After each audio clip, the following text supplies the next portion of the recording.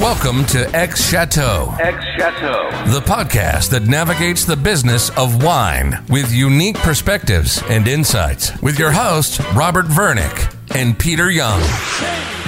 Welcome to this episode of X Chateau. We're continuing our series on wine PR, and today we have a special guest, Paul Yanon, the VP of Wine at Calendula & Partners. Paul, welcome to the show. Thank you very much for having me, Peter and Robert. Certainly appreciate you shining a light on us poor fellows in the trenches working hard for the wine industry. Maybe you could give us a little introduction about your personal background, but also an overview of kind of the work at Calendula & Partners. Well, for starters, you'll probably notice my accent's a bit funny. I'm Australian. Working in the American wine industry is something that I never really truly imagined I'd be doing. I've grown up in wine my entire life, working as a marketer, a writer, PR person for the Australian wine industry. As Australians, we know how far away we are from the rest of the world. So when it comes to getting the great clients, the interesting regions, it doesn't really happen all that often in Australia. So I made the move to come to the United States back in 2010 and continue the wine focus that I've had my entire life. And being able to be this close to the major regions of Europe, as well as the major up-and-coming regions of South America, has certainly given me a great deal more insight into the rest of the wine world outside of my Australian little bubble. I joined Calendula & Partners about 8 years ago, focusing once again mostly on the European side of things. Our agency started in 2006, and today we are the largest fine wine agency in the United States. We've got about 55 people in total. So when you say this close, Paul, is that your proximity being in New York, I believe, or is it more about the clients you serve? I think it's a combination of things. It's also a mental closeness as well. Australians, we travel because we are far away. You don't get to try the wines of Canada. You don't get to try the great wines of Europe unless you're in a really, really privileged position.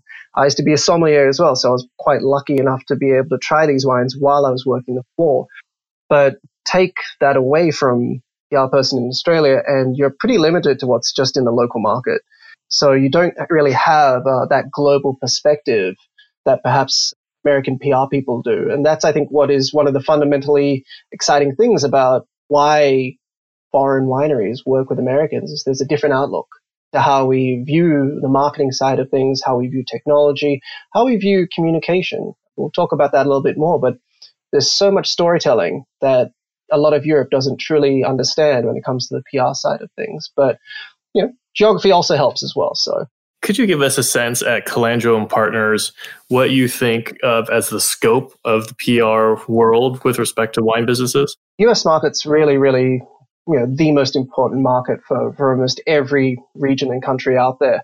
And being able to educate clients on the full suite of possibilities when it comes to PR is really important. So obviously, PR is traditionally rooted in media relations. That's the grassroots effort. That's the core foundation of, how PR has been built over the years. But now with the move into, digital, you have a lot more technology and platforms and ways of communicating that didn't exist historically. So you're seeing amazing uses of TikTok, Twitch, more legacy social media now like Instagram and Facebook. It's weird to talk about those brands as being legacy for social media, but it's true. You also have, obviously, the evolving landscape when it comes to events. Being in New York, obviously, we're gifted with incredible fine dining culture, and that's always changing and always moving. And so for clients to be able to understand where they fit in the market and how they can utilize the accounts, they can utilize the talent, will always be able to keep them one step ahead of the sales game.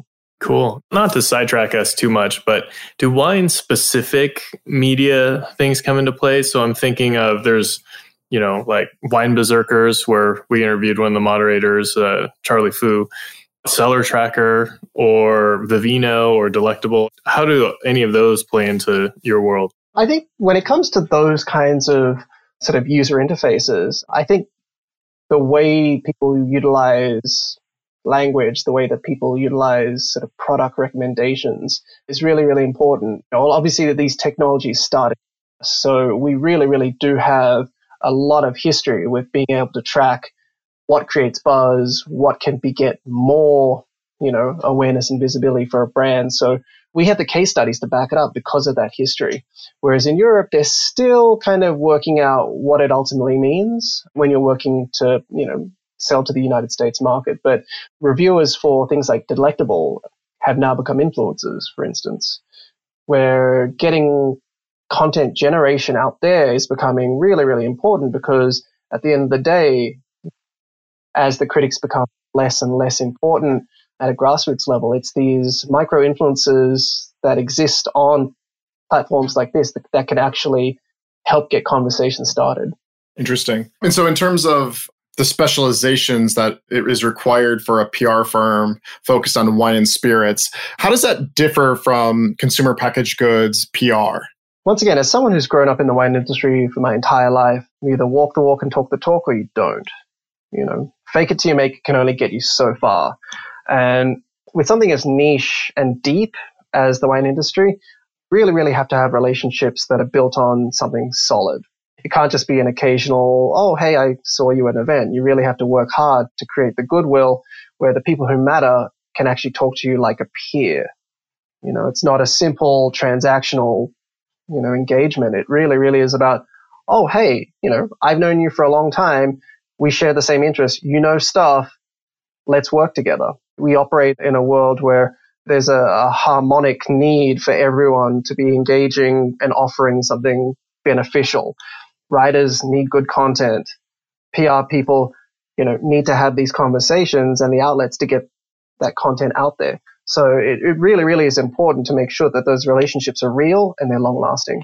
In terms of working with specialty magazines, because there's quite a few of them, and wine critics, which there's more and more now than ever, how does the PR firm help connect those dots for a winery or a wine brand? Is that something that you guys are hands-on or hands-off with? It's a combination. Obviously the talent really, really lies within the winery itself. The stories are there to be extrapolated and they're there to be told.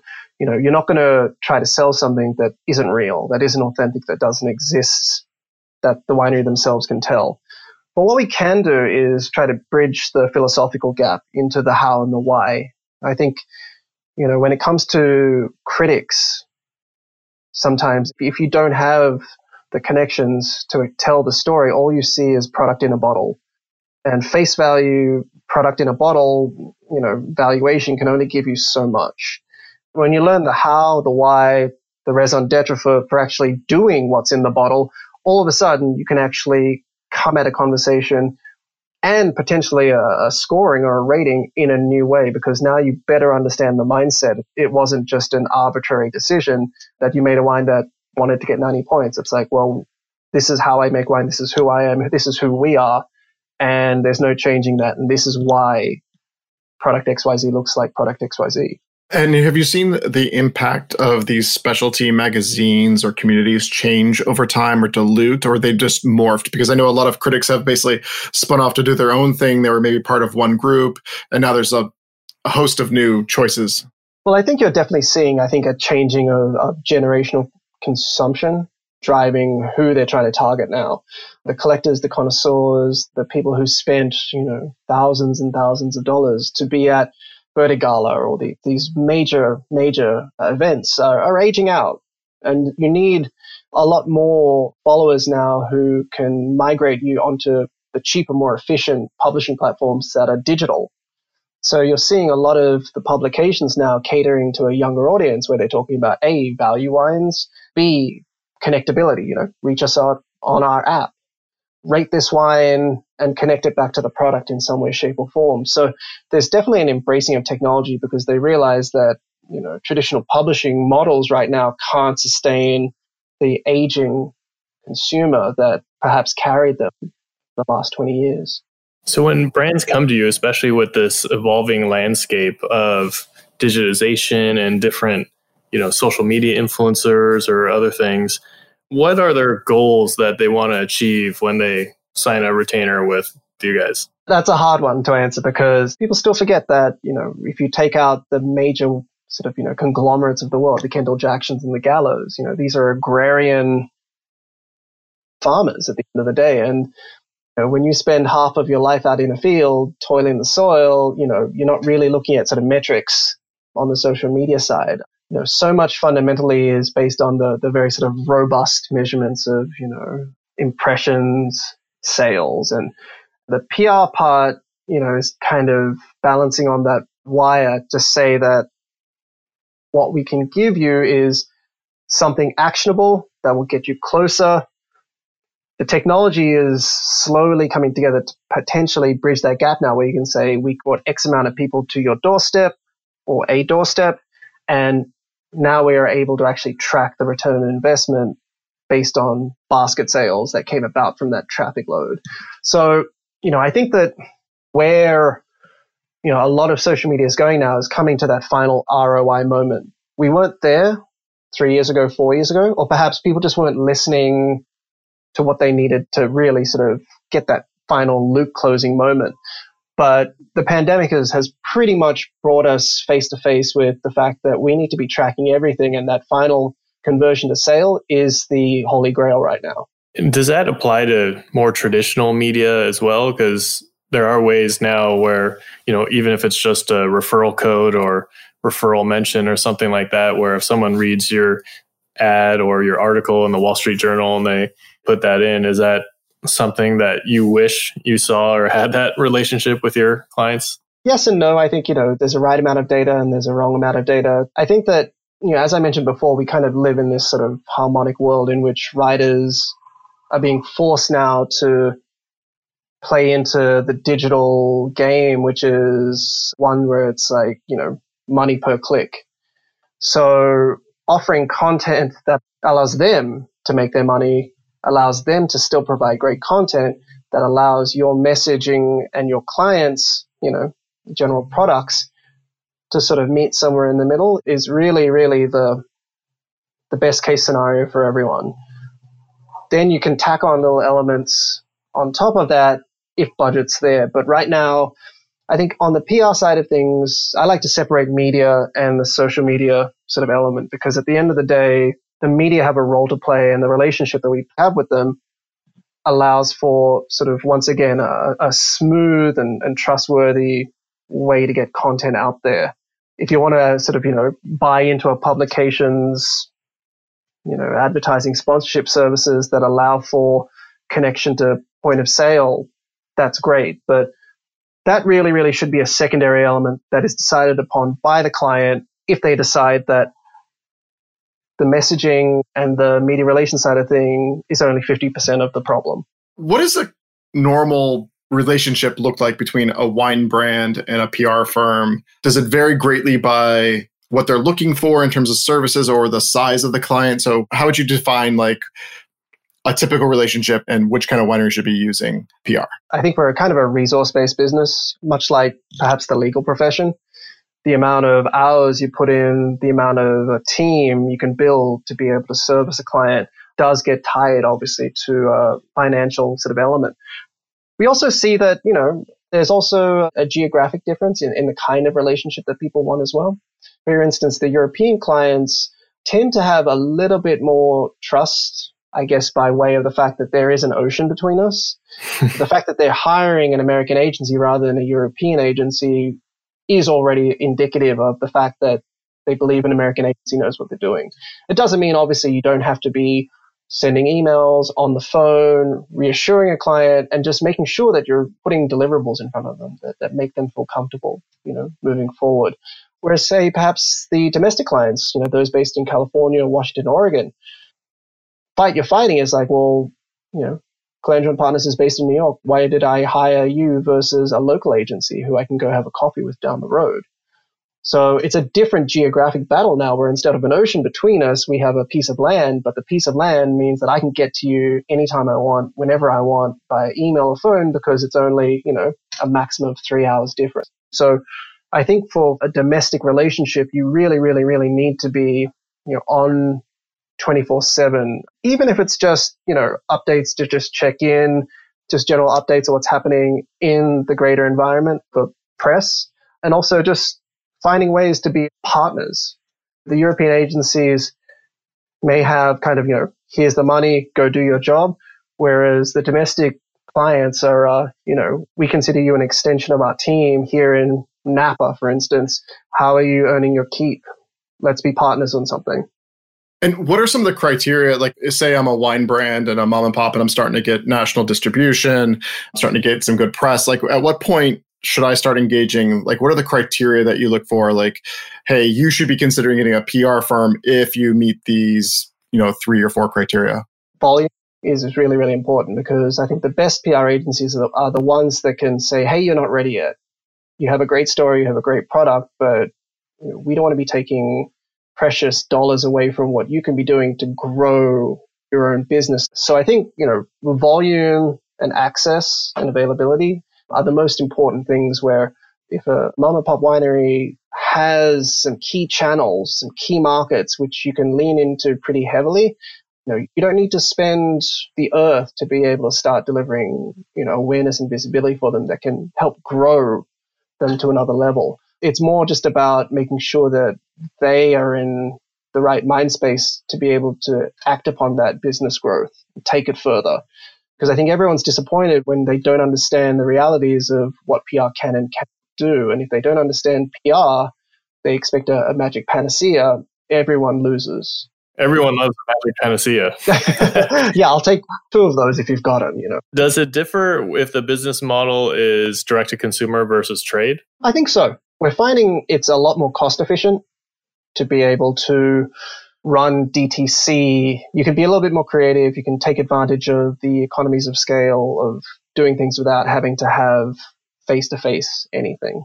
So much of it can be built into advertising. Whereas when you work with the trade, there is an added layer now of not only just separating the messaging of what works for consumer, but also developing the message that works for trade. You've got to, build the goodwill with trade. You have to be in front of them all the time to showcase what is unique and special and worthy of displacing something else on their list. If they only have a finite number of placings on their list for a Napa Cabernet, you better come to the table with something that can move something off that list and have you join it. So there is a very, very different set of, I think, priorities that one needs to sort of understand and be able to sort of budget out if you want to sort of make your way in the trade. Do the services that you offer for domestic versus international clients vary greatly, or are they relatively similar to each other? I think they're relatively similar. Like, at the end of the day, the end channels are the same. It doesn't matter if, it's a champagne producer looking to get on a restaurant list, or a champagne producer trying to meet the champagne critic, or a Napa producer trying to meet, the Napa critic. I think at the end of the day, the results should be the same across the board. You do obviously have some differences when you start talking DTC, because the DTC market here in the United States is way more advanced than in Europe. And when European clients are trying to sort of find ways to hack the 3-tier system, you have a much more limited number of offerings to be able to try to hit that, direct import market, that subscription service element. So I think you get to be a little bit more creative if you're a European client, but it's a lot more straightforward when you're domestic. Got it. And in terms of pricing and commitment, so if I'm a wine brand and I'm going to start to engage in a PR firm, like, what kind of budget should I be imagining and what kind of time commitment should I be looking at? It varies across the size of the agency. When you're a small boutique agency, you have the small scale to be able to do multitasking with everyone on the team. I think when you start to get to beyond 15 to 20 people, retainers become a lot more important, because you get to specialize the kind of talent that you actually get to have on your team. Are you buying a VP services who can get you a one-on-one meeting with Tom Matthews of the Wine Spectator? You're also buying the capabilities at a bigger agency of in-house social media or digital media departments, creative departments. You're also talking about now a much more advanced level of metrics potentially that are being offered. So you do get what you pay for fundamentally as you grow to a bigger agency.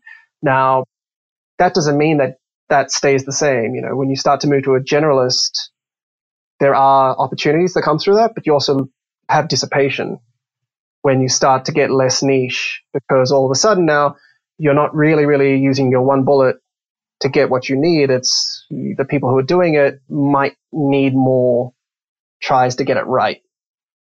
So I think that's kind of where Calendula and Partners kind of makes itself a pretty unique offering, in that we have one foot in the boutique world. I remember when we were a 12-person agency, but we also have one big foot in the mid-size agency world where we can offer the in-house capabilities, but still the niche specificity of talking the talk, walking the walk, and having those relationships. So in terms of time commitment, though, it sounds like some of the work that you do with brands takes some time to pan out, or if you're working with a publication that they're planning that 6 months in advance. What is the kind of like ballpark time commitment that like an engagement or retainer looks like? Is that like on a yearly scale or more?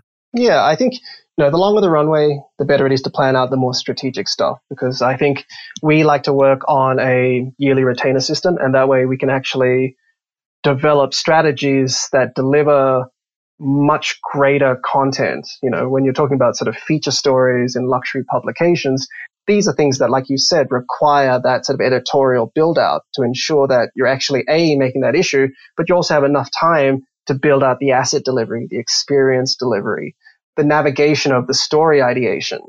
These are things that take time. The payoff is real and the payoff is good, but you need a much longer runway to make that happen. So when you get that big feature story and you have the payout, how do you communicate that ROI to the wine brands that have paid you this retainer? It's a really interesting question, because it's changing pretty rapidly. Before it used to be about page space. Historically, you get out your ruler and you count on the newspaper how many inches is your client's, blurb. What we're seeing right now is it moved away from that to some pretty kind of robust metrics, because once again, when digitization came in and you found that online articles were becoming as prevalent, if not more prevalent than print, you had some pretty blocky UVM circulation that didn't give you much. Where we're kind of shifting to now at Calendula and Partners, and we have been doing that for a little while now, is share of voice. That's becoming really, really important. So the way I kind of view it is, you're building in multipliers into a deliverable. It's like you're in Mario Brothers and you get like the mushroom and all of a sudden you can grow. Have you got a quote in there? Have you got pictures? Are you in the headline? Is there a call to action where there's a link to purchase or link to wine searcher? Is there the ability to contact the winery and create conversations that way?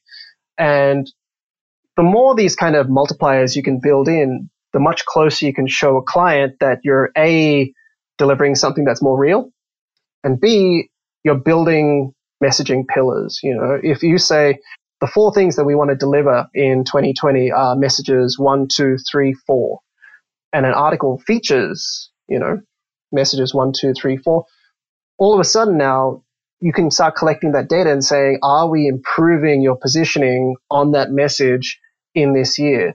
And if we are, do you want to take that further in 2021, or do you want to change that? But once again, we're able to track it now to say you are improving your brand messaging, perception of the brand by just repetition.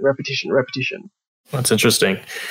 Do you think you could share with us a few specific examples of, accomplishments you're the most proud of with one or more of your clients? I've been in the industry a long time and it feels like forever. And there's been a lot of really, really great things I can definitely say have been highlights. A couple of years ago, we're working for the Portuguese Cork Association. So basically the makers of cork products for fine wine.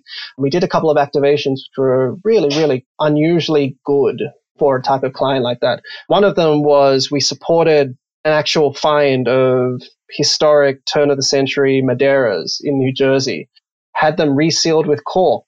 The cork guys came over from Portugal. It was done, under perfect conditions. It was filmed for TV. It was covered in all the top publications. And so these were like from Hamilton's era, these wonderful Madeiras that were still in perfect condition. We worked with Christie's. We sold them.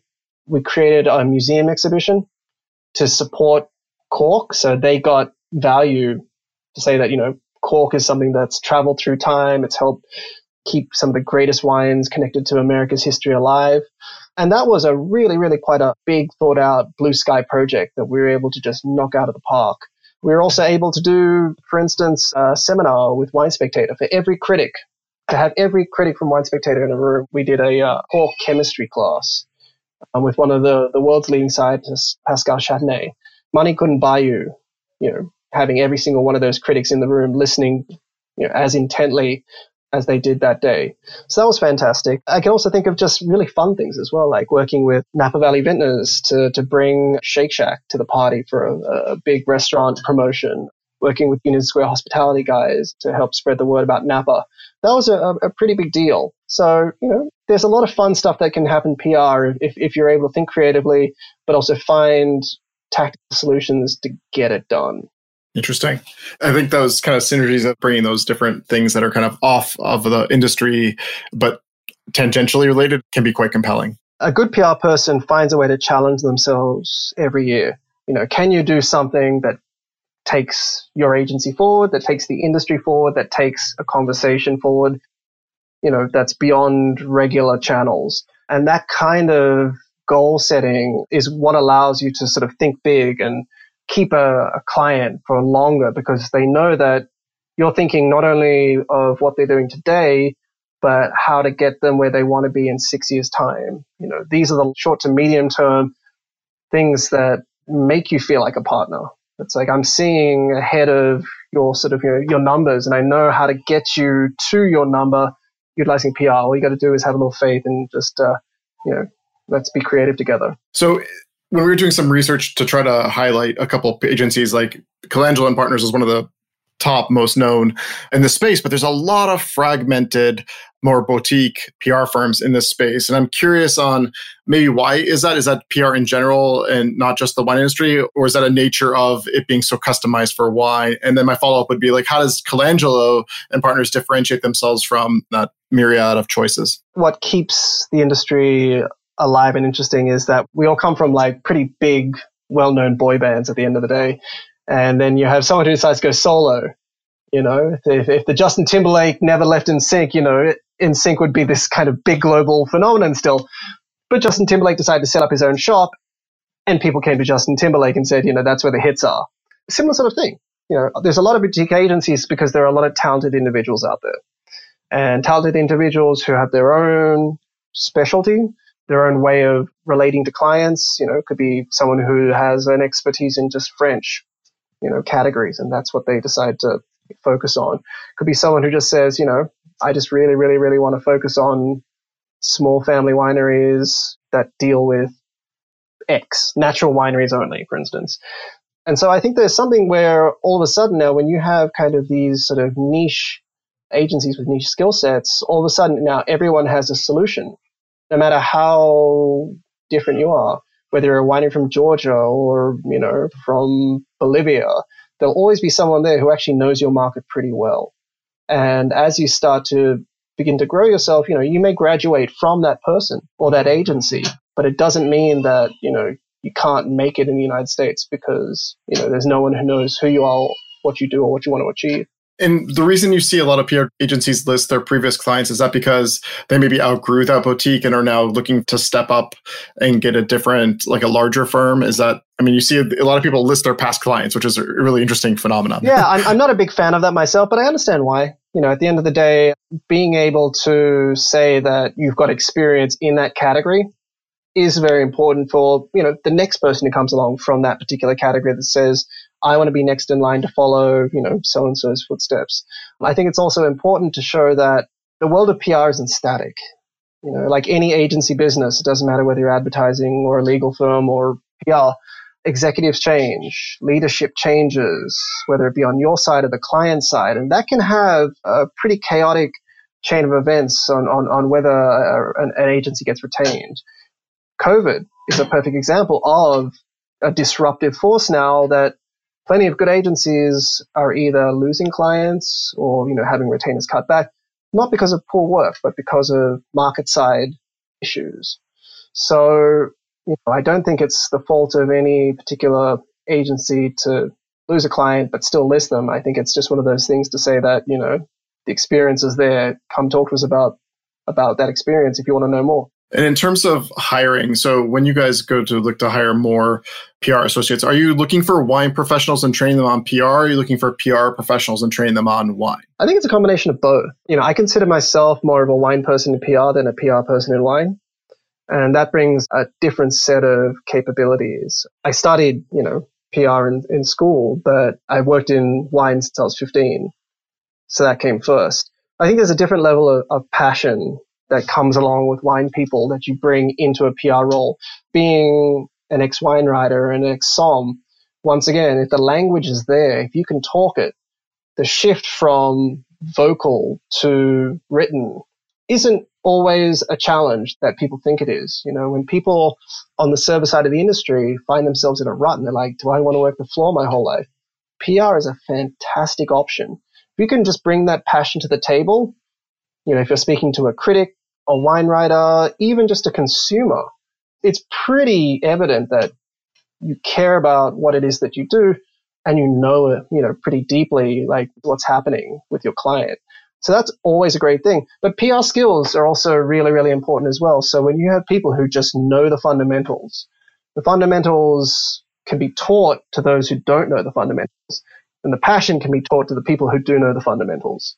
So I think having a nice combination of both of those type of people allows for, I think, both sides to grow together. Well, with COVID's impact on the restaurant industry, you might have just got another couple thousand applicants for a few of your job positions. Do you know what? There's plenty of SOMs out there, I think, who could use a job. And, PR agencies should be one of the first places you look. If sales isn't your thing, knock on every PR agency's door, because I'm sure there's someone who's willing to take a chance on someone who's connected and loves what they do and is excited about working with new clients, whether they're from Umbria in Italy or Lake County in California. There's a story there, there's a passion there, there's excitement there. You just got to, find the people who just like that. That passion seems to be a major differentiator from those CPG PR firms from going into marketing. It's hard to get people excited about Hellmann's mayonnaise. People are going to be like, yo, mayonnaise or die. And they're like, just calm down, We're all here to do a job, and we don't need frothy mayonnaise talk just, ruining everything.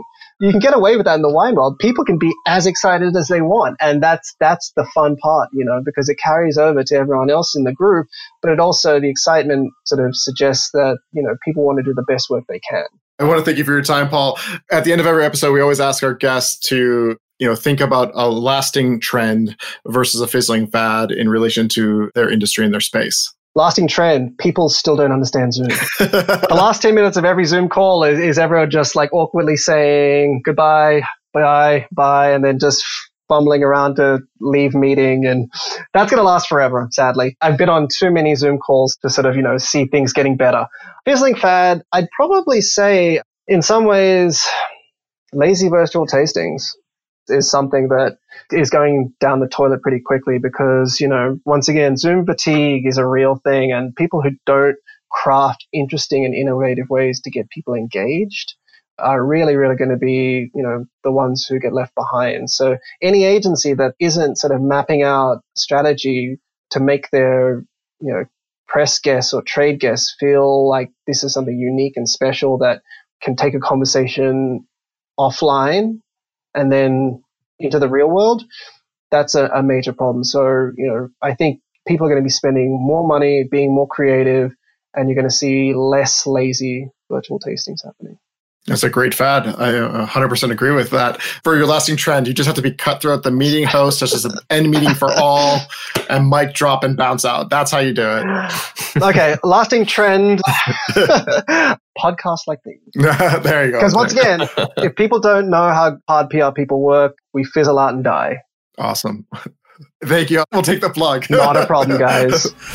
Thanks for joining us. If you loved this episode of X Chateau, we'd love for you to subscribe, rate, and give a review on iTunes or wherever you get your podcast. Until next time, cheers.